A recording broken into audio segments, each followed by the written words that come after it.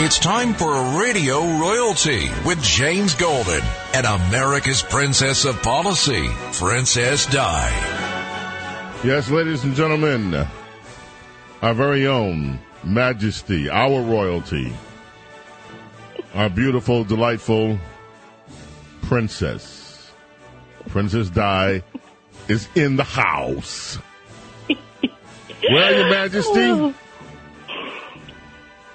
did you know, Your Majesty, that if the Republicans win, according to the New York Times, if that dastardly thing happens, Joe Biden's agenda is going to hang in the balance. Everything that he wanted, the New Deal 2.0, is in jeopardy. Democracy might die. Everything up in smoke. Oh, it's so sad. I feel for them. The panic is palpable. It is as I said yesterday, you just feel the schadenfreude. And, this end of democracy, they never worry about the end of democracy if a Republican president faces a party, the opposite party having the House of Representatives. It never seems to be the end of democracy when the Republican has checks and balances on his power, only when, as you say, Democrat power is threatened. You had a story that you pointed out to me this week about Florida and ballot harvesting. Can you tell us about that, please, Princess Di? I am so delighted to tell you about this story. Let me tell you, this is something that should be national headlines. It should have gotten much wider attention. This is called Democrat Blows Whistle on Alleged Ballot Harvesting Scheme. Florida opens criminal probe.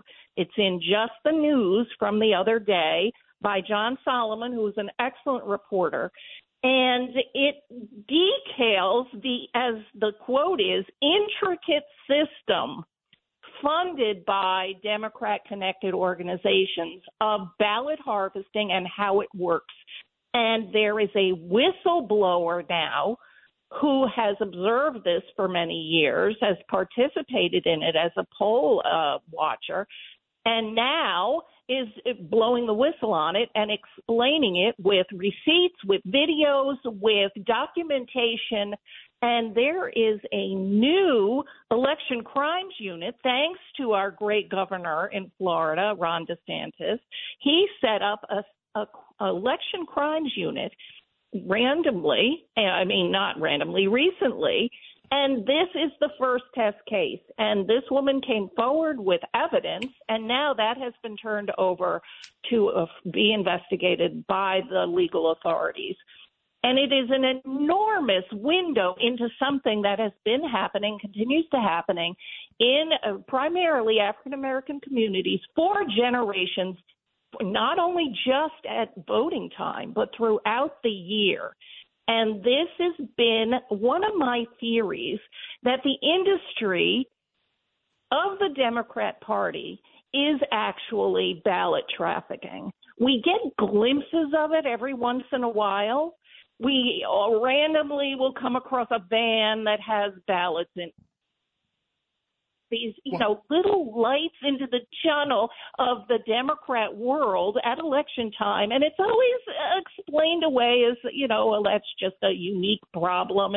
It's not a widespread problem. Well, this woman, whose name is Cynthia Harris, is a hero to me because she has come forward and detailed what happens and how this manipulation goes on in the African American community, where ballot harvesters go in, help them fill out the request for an absentee or a mail-in ballot, and then track it when it comes, steam open the envelopes, and change whatever it is that the voter has put in there if it's wrong or not what they wanted. Whoa. Or they spoil the ballots deliberately and throw them away.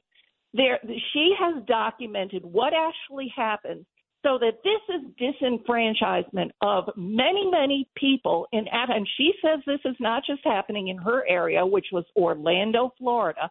She's explaining this happens nationally. And she has shone the light on something which I think has been, as she says, intricate, a complicated, sophisticated ballot harvesting operation that is national, goes beneath the radar, known by many people in the political world, and turned a blind eye to it. Now, this goes to the fears. Look, it's common knowledge. I hear Rudy Giuliani, his show, by the way, is Bo Snerdley's Rush Hour every day on WABC. You can catch him from 3 to 4 p.m. He says routinely, we know that they've been stealing votes in Philadelphia. I've heard him say something to that effect. And we've known it for years. We also know to me, this is even beyond question, that the 1960 presidential election was stolen. Now, I'm not some kind of weird election denier.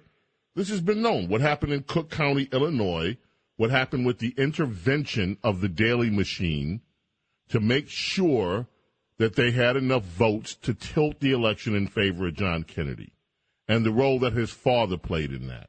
This stuff, historians have been writing about this stuff for ages. But this ballot harvesting, when it was first introduced, you had even Democrats saying at the time, before they all shut up when they realized it would benefit them, that this was dangerous to the electoral, to fair elections. Even Democrats complained at the time that ballot harvesting, the way that it was being conducted in California, was unfair. And then it all just went under the radar. It all just got swept away. And now if people claim or talk about ballot harvesting, the Democrats want to claim that you're a conspiracy kook. Nothing happened. Nothing happens. When Al Franken's election happened and ballots were found in the trunk of a car, we're supposed to just believe, as you said earlier, this is just a random act that happened by accident. When people tell Republicans to go out of a polling place, we're going to stop and take a break, it's too late at night, and only the Republicans leave, and the Democrats are in the room by themselves, as happened in one state in this nation during the last presidential election cycle. And all of a sudden, people start pulling things out from under table and start counting. We're told to ignore that. Don't give any credence to what was captured on the video there. That didn't really happen. Now you just said that you almost had to apologize for explaining this by saying, well, I'm not being a conspiracy kook, because people who point these details out have been shunned and shamed and basically treated as nuts for when the obvious happens. And when every single voter on our side, quote unquote, knows it happens. But this is why this story is so important, because there's been a real conspiracy of silence in the political world.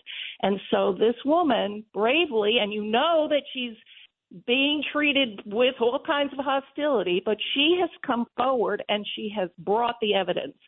That is what we've lacked in this entire theory that we all know happens in cities, but we haven't had any quote-unquote proof that would stick. And she now has an outlet for this, a legal outlet for this, where they have opened a criminal probe, and it's all thanks to Ron DeSantis for basically putting the spotlight on it and has an investigative unit. And so she has brought the evidence to that, and they are then opening a criminal probe. And I am going to follow this, and every one of us should follow this, and every single Republican governor should do the same in their states.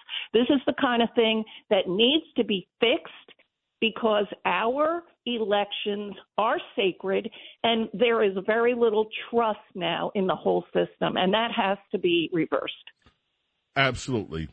Now, before we leave, let me just ask you to handicap the elections. You put forth the idea a week ago, that we might be looking at 3 Senate seats. Well, I have to tell you, since then, I read in a mainstream publication today, and believe me, it was dripping with fright, that now it is expected in certain Democrat headquarters. They are now openly saying that Republicans, unless something changes, look like they will pick up at least 3 Senate seats. So what's your latest handicap on as we are in the midterm elections right now? Well, Rick Scott, who has been behind the money for a lot of the senatorial elections, has predicted 5. 5. And I laughed. Right. I was very scornful of his prediction as well. He wants to pump up his success rate. But I'm thinking that is a possibility. I'm going to stick with 3, though, because well, here's what I read today also. But it could be more. I read today that Ron Johnson is up by 3 points in almost every poll.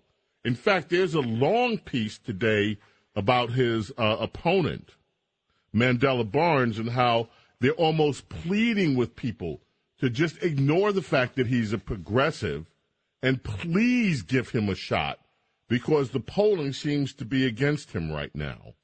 So and Wisconsin. Also Walker is up. Yes. Yes. Which, a week ago people were scornful of. And you know what I heard by a pollster that I respect, Trafalgar, is that actually Mehmet Oz has 20% black female support, which is the highest anywhere in the country for a Republican. And so that it could make the huge difference. And I know, as I've mentioned to you, in Georgia, they've been worried about African-American males vote on the Democrat side because they're peeling away and voting Republican. So who knows why that particular race has attracted the support of more black females, but it could well be that he is a familiar face in the culture, and he is on television. So that is one thing that has made a huge difference there, and that's why you see the panic all across the country among Democrats, which is a sight to behold of great delight. One thing that I am delighted with is a quote that you dug out this week, and I read it the other day, and I'm going to read it right now. I just want you to comment on it. It was by someone named William McGurn. And this quote, ladies and gentlemen, struck me in a way that very few quotes have. I'm so glad you brought it to my attention, Diana. It says, the real enemy of any communist society is not the dissident. Its real enemies are the beautiful and the good, each of which answers to a higher authority. That is so true and so good. And I thank Bill McGurn, who was a former editor at the Asian Wall Street Journal and wrote for the American Spectator, where I saw that in 1991. And that quote has stuck with me for decades because the idea of answering to a higher authority, the power of the beautiful and the good, when we get so discouraged and we see all of the evil around us, that it is hard to remember who is in charge and who we trust. As I always want to say, in God we trust, and that is the higher authority. I just love that. Its real enemies are the beautiful and the good, each of which answers to a higher authority. Well, speaking of beautiful and good, that describes you to a T, Princess Di. Thank you for being with us. Back at you, Sir James. Diana, Princess Di, ladies and gentlemen, every Friday and Saturday, Bo Snerdley's Rush Hour on Friday, and here on our Saturday morning radio extravaganza. We're coming back to your calls right after this. Ohio, ready for some quick mental health facts? Let's go. Nearly 2 million Ohioans live with a mental health condition. In the U.S., more than 50% of people will be diagnosed with a mental illness in their lifetime. Depression is a leading cause of disability worldwide. So why are some of us still stigmatizing people living with a mental health condition when we know all of this? Let's listen to the facts and beat the stigma. Ohio, challenge what you know about mental health at beatthestigma.org.